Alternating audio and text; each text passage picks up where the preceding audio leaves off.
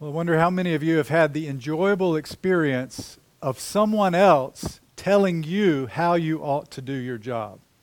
Have you ever had that experience? Somebody that wasn't your boss or supervisor. It may have irritated you a bit, made you angry. You may have wondered, what qualifications do you have to speak about what I'm doing and how I'm doing it? Well, one of the jobs that's most susceptible to that is, I think, one of the most difficult jobs there is, that of being a basketball referee. In college, I had an opportunity to do that in intramurals, to be a basketball referee. And I lasted about a week and a half. You're being pulled in different directions. Everybody knows how to do your job, apparently, except you. You have to be decisive. You want to remain neutral, and yet there comes a certain point where you have to make judgments, and you have to be firm about those judgments. You can't be neutral about those sorts of things. You might think of the responsibility of an actual judge, how he remains impartial, and yet he has to come to a point where he makes a judgment about a particular situation. And in our text today, we have Pilate, who acts as this sort of judge. Even throughout the rest of chapter 18 and into chapter 19, you see Pilate moving back and forth physically, going between the Jewish leaders and Jesus, going back and forth. He's being pulled in different directions, and yet he wants to remain neutral. He wants to play both sides if he can. He wants to make both sides happy somehow. He wants to hold on to his own decision making, and yet he feels this pressure to judge in a certain way. And if we're introspective about this point, we would consider that we too, when we are faced with the person and work of Jesus, we are in a similar sort of dilemma. We're pulled between different forces of the world and the claims and truth that Jesus proclaims. You're in this battle daily. Perhaps in some ways, you want to remain neutral if you can. We want to hold on to certain aspects of this world and things that make us happy, and yet at the same time, we know that we cannot serve both God and the world. Well, notice in our text that Pilate is one of the main characters. Of course, you have the Jewish leaders, you have Jesus, but Pilate plays a pivotal role in these particular passages of Scripture as the judge going back and forth between these two parties. And that's how we'll lay out and walk through our text this morning. There are three scenes in this passage. The first scene is verses 28 to 32, and there we see the prosecutors. Pilate goes to the Jewish leaders to hear their accusations against Jesus. Scene 2 is verses 33 through 38, where we see the defendant. Pilate questions Jesus, the one who is being charged with evil, and gives him an opportunity to explain himself. And then scene 3 are verses 39 through 40, which is Pilate making a judgment. So you have the prosecutors, the defendant, and then the judge, or the judgment.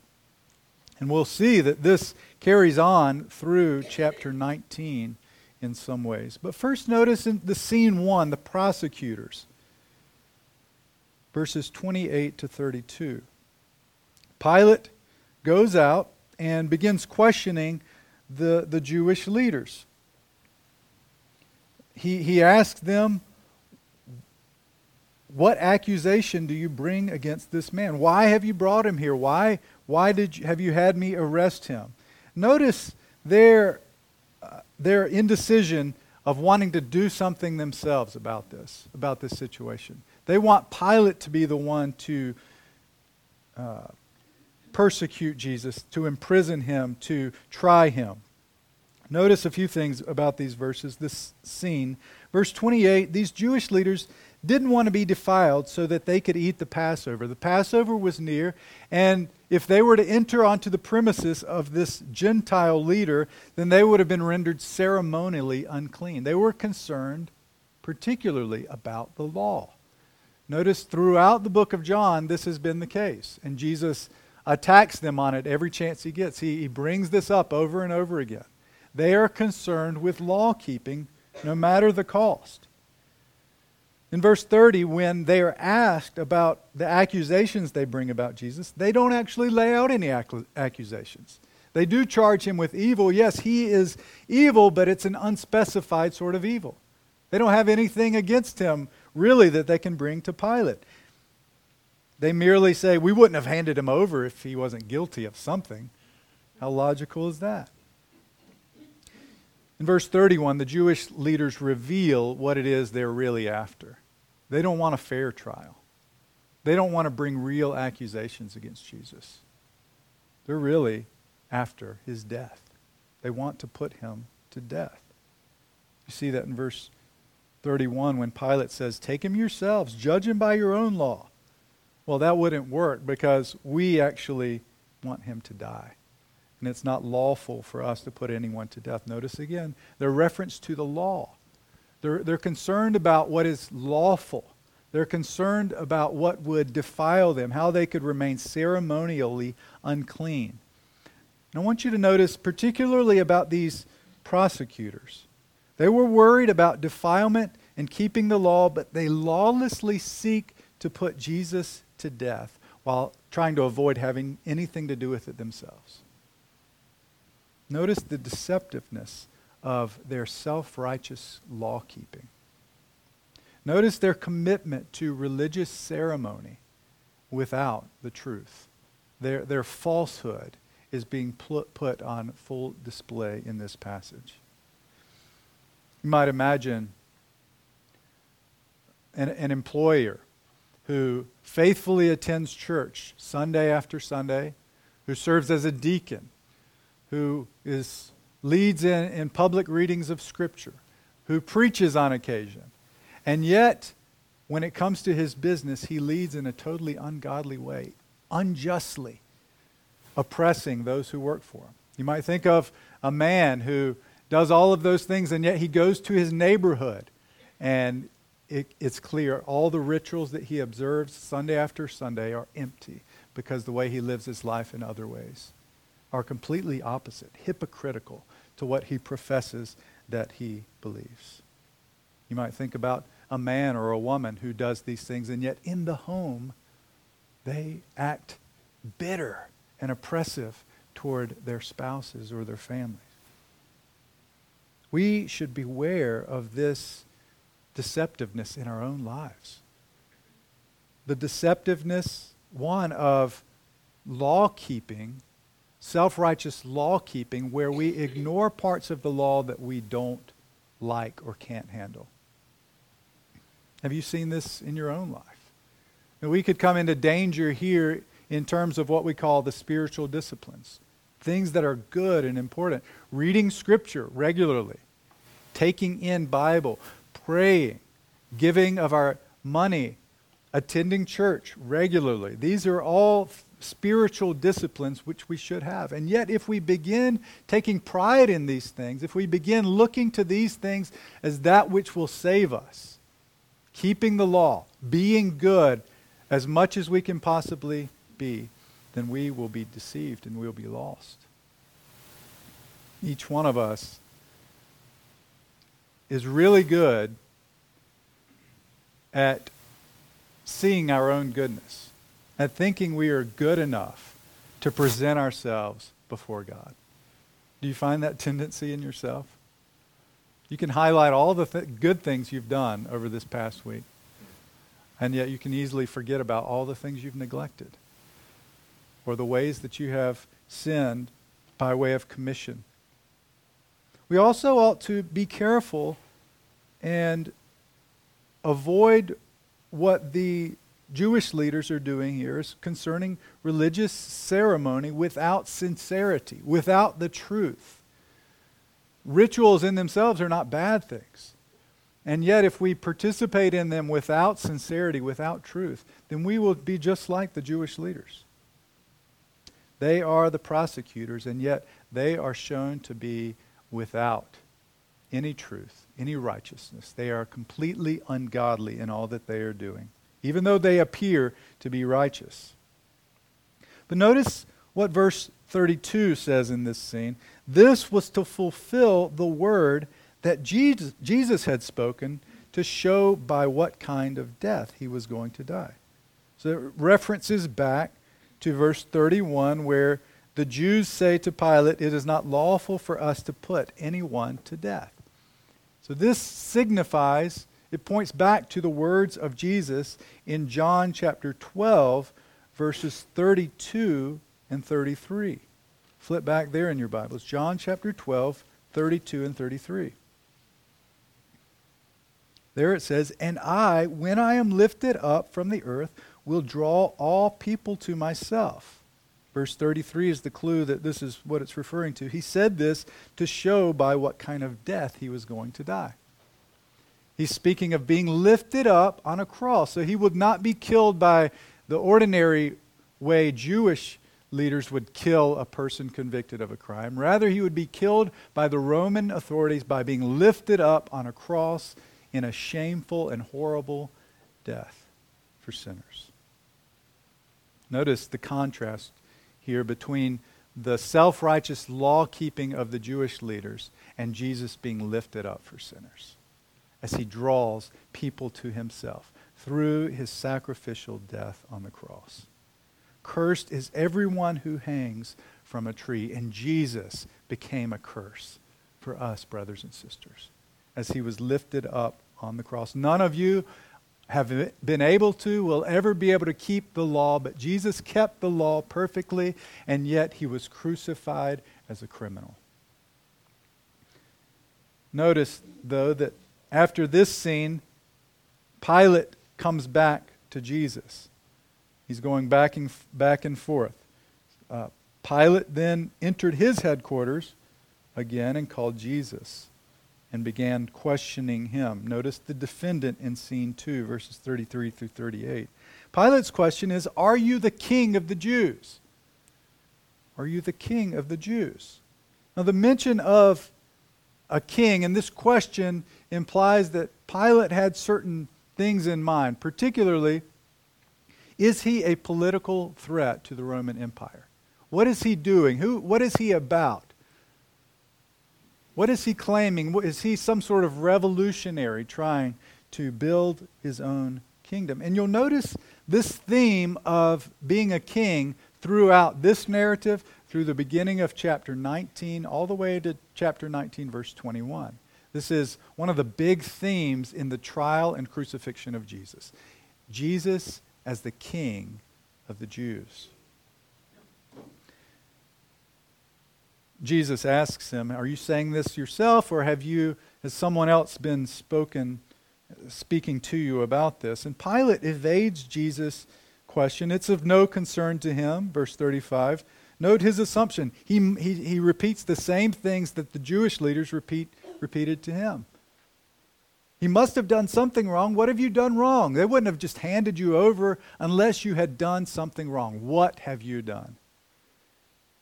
Verse 36, Jesus ignores this question and goes back to his previous question about, "Are you the king of the Jews?" However, notice he doesn't answer that question exactly. Pilate asks, "Are you king of the Jews?" And Jesus responds, not about his kingship, but about his kingdom. Notice the main truth about what Jesus says about his kingdom. It is not of this world, nor is it from this world. It is an otherworldly kingdom. If you want to say I'm a king, just know that my kingdom is not of this world. We should understand that in this age, Christ's kingdom is not advanced by political might or by military conquest.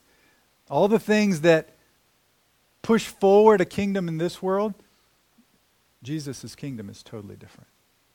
He gives evidence of his kingdom being otherworldly by saying, if it were of this world, then my people would be fighting to keep me from being arrested. This wouldn't be taking place right now if my kingdom were of this world. It would be different. We would revolt. We would have a revolution. We should be careful when we think about Christ's kingdom being aligned with the kingdoms of this world, or being propelled forward by things that our politicians or militaries or that of other nations do. We should be very careful about this, not only from this passage, but others throughout the Scripture that teach us Jesus' kingdom is not of this world. Jesus doesn't admit to being a king, nor does he deny it. He kind of avoids that question. But notice what he speaks of instead. Instead, he answers Pilate's question by speaking about his purpose. He was born and he came into the world to bear witness to the truth. This was Jesus' purpose, to come into the world. This is why he was born. We just celebrated Christmas, to bear witness to the truth. His words, his works, his very identity proclaimed the truth. He said, I am the way, the truth, and the life. No one comes to the Father except through me. No one goes to the Father except through Jesus, who is the truth. Or we could look all the way back to John chapter 1, where it is said that Jesus, the Son, has explained God. He has borne witness about the truth of who God is. You want to know who God is? There it is, right in the person and words of Jesus Christ. He is the truth. And we could also remember John 1:17. For the law was given through Moses, particularly in this context of the Jews making much about the law. The law was given through Moses. Grace and truth came through Jesus Christ. In verse 37, Jesus' answer is an implicit challenge to Pilate to listen to his voice. It's almost as if the defendant becomes the questioner. The defendant becomes the judge. Everyone who is of the truth listens to my voice. An implicit challenge to Pilate. Listen to my voice. You want to know who I am? Listen to my voice. Hear the truth of what I speak.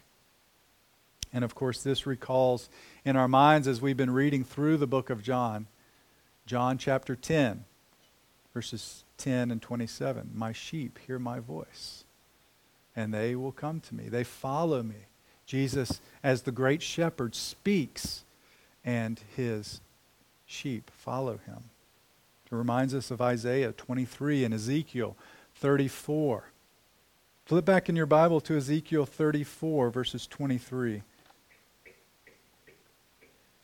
All throughout chapter 34, but particularly verse 23 of chapter 34 says, and I will set up over them, his people, one shepherd, my servant David, and he shall feed them. He shall feed them and be their shepherd.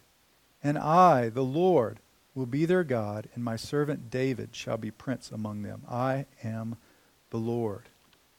We have these allusions back to the shepherd king who would gather his people from all the nations.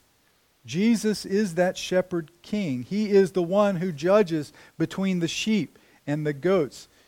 Jesus here is calling on Pilate and to all those who read this passage to listen to his voice. And those who listen to his voice prove to be those who are of the truth. This is a challenge to all who hear this, to all who read this. Pilate, however, avoids the challenge. He's evasive. He says, what is the truth? The Jewish leaders have rejected the voice of Jesus. They have proved that they are not of the truth. Rather, they are sons of the devil, as Jesus said previously. But Pilate also proves himself to be not of the truth. He says, what is the truth, when he should have asked himself, am I of the truth? Which is what you should be asking yourselves, brothers and sisters, friends. Am I of the truth? Do I listen to the voice of Jesus? You might imagine a mother at a crowded beach calling for her children, and they come because they are of her. They hear her voice, and they come running to her. When I'm at family gatherings, there are dozens of people. There are dozens of children running around. And so I'll shout upstairs, "Up, churches, it's time to go." And my kids hear my voice. They are of the Up Church clan. And so they come running, usually. They hear my voice. They are of me, and so they come. And all those who are of the truth hear the voice of Jesus, and they come running. Is your life marked by listening to the voice of Jesus?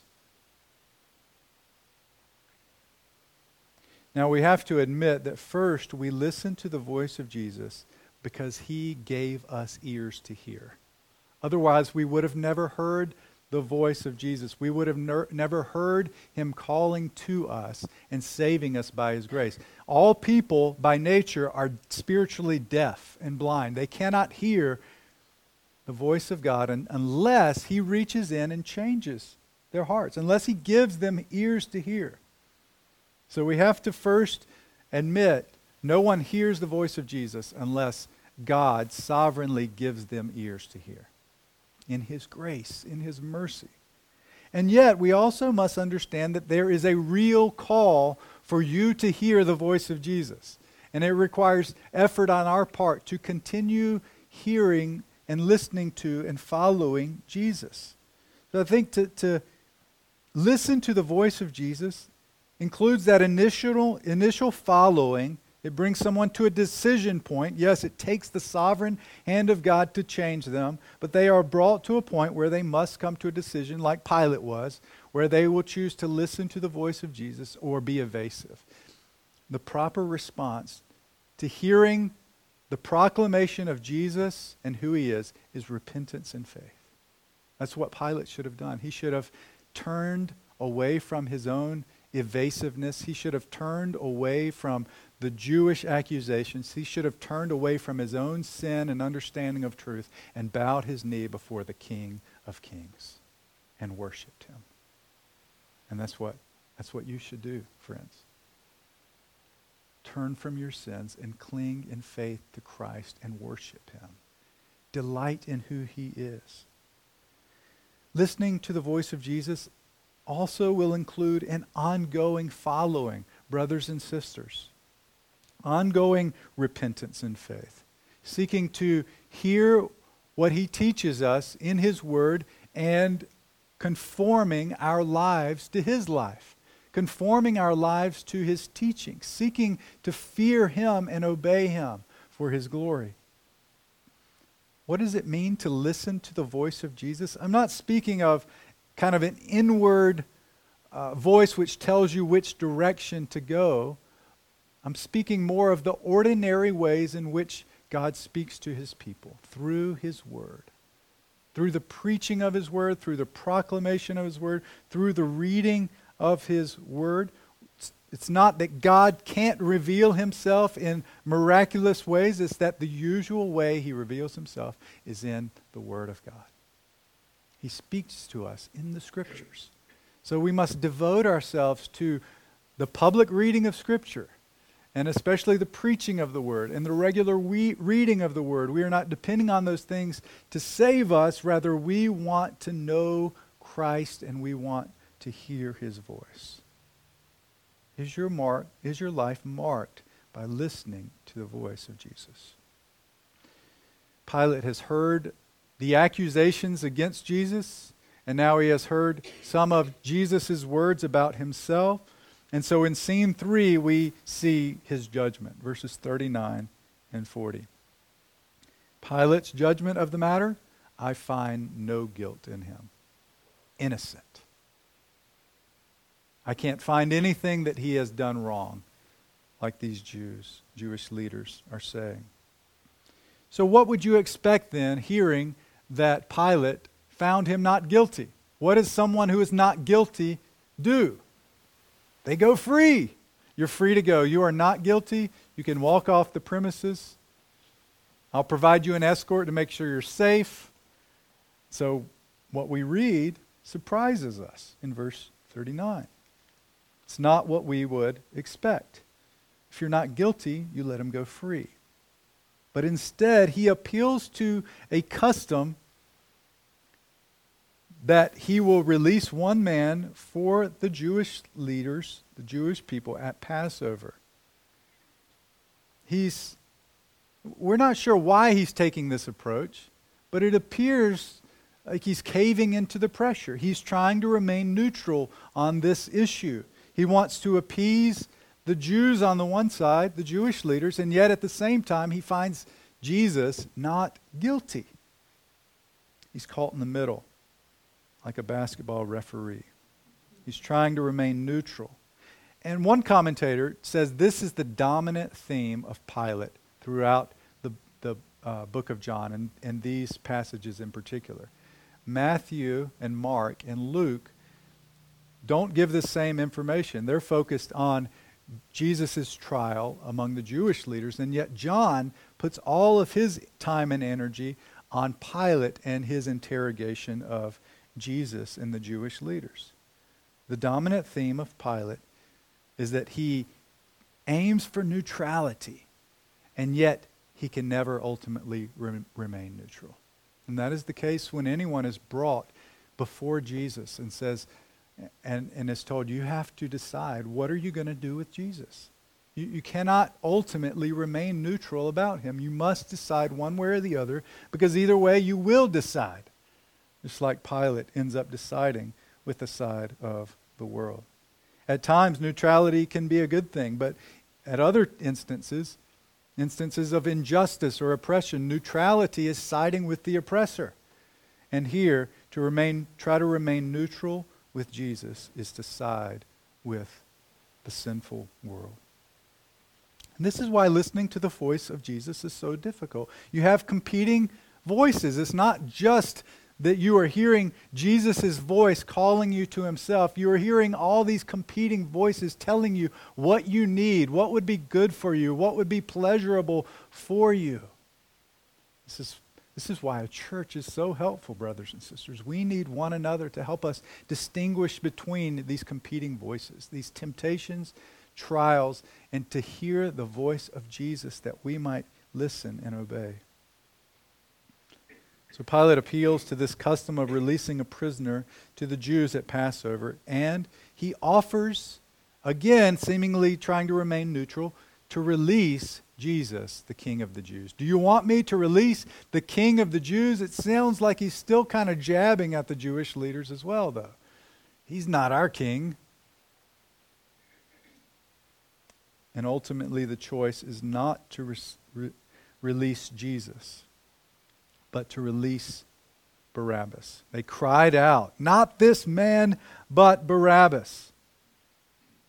And John informs us, as an aside, now Barabbas was a robber, a bandit. We're not exactly sure in John what this term is referring to, but I think the main thing John wants to get across is he was guilty. Barabbas was guilty. He was a robber. He was a bandit. This contrast between Jesus and Barabbas. The guilty goes free. The innocent is imprisoned. Jesus is found with no guilt, but the other is released at Passover. And I think this can serve as a picture of how we are pardoned. We are Barabbas. We are the guilty one. We are the ones who have been confirmed day in and day out since the day of our birth to be guilty. Guilty as charged. By nature, I rebelled against my Creator. I rebelled against Christ as King over me. By nature, I refused to bow my knee before him, and you did too. And yet, in this great exchange, we who are guilty can be set free because of the guiltless one who was offered up as a perfect lamb at Passover.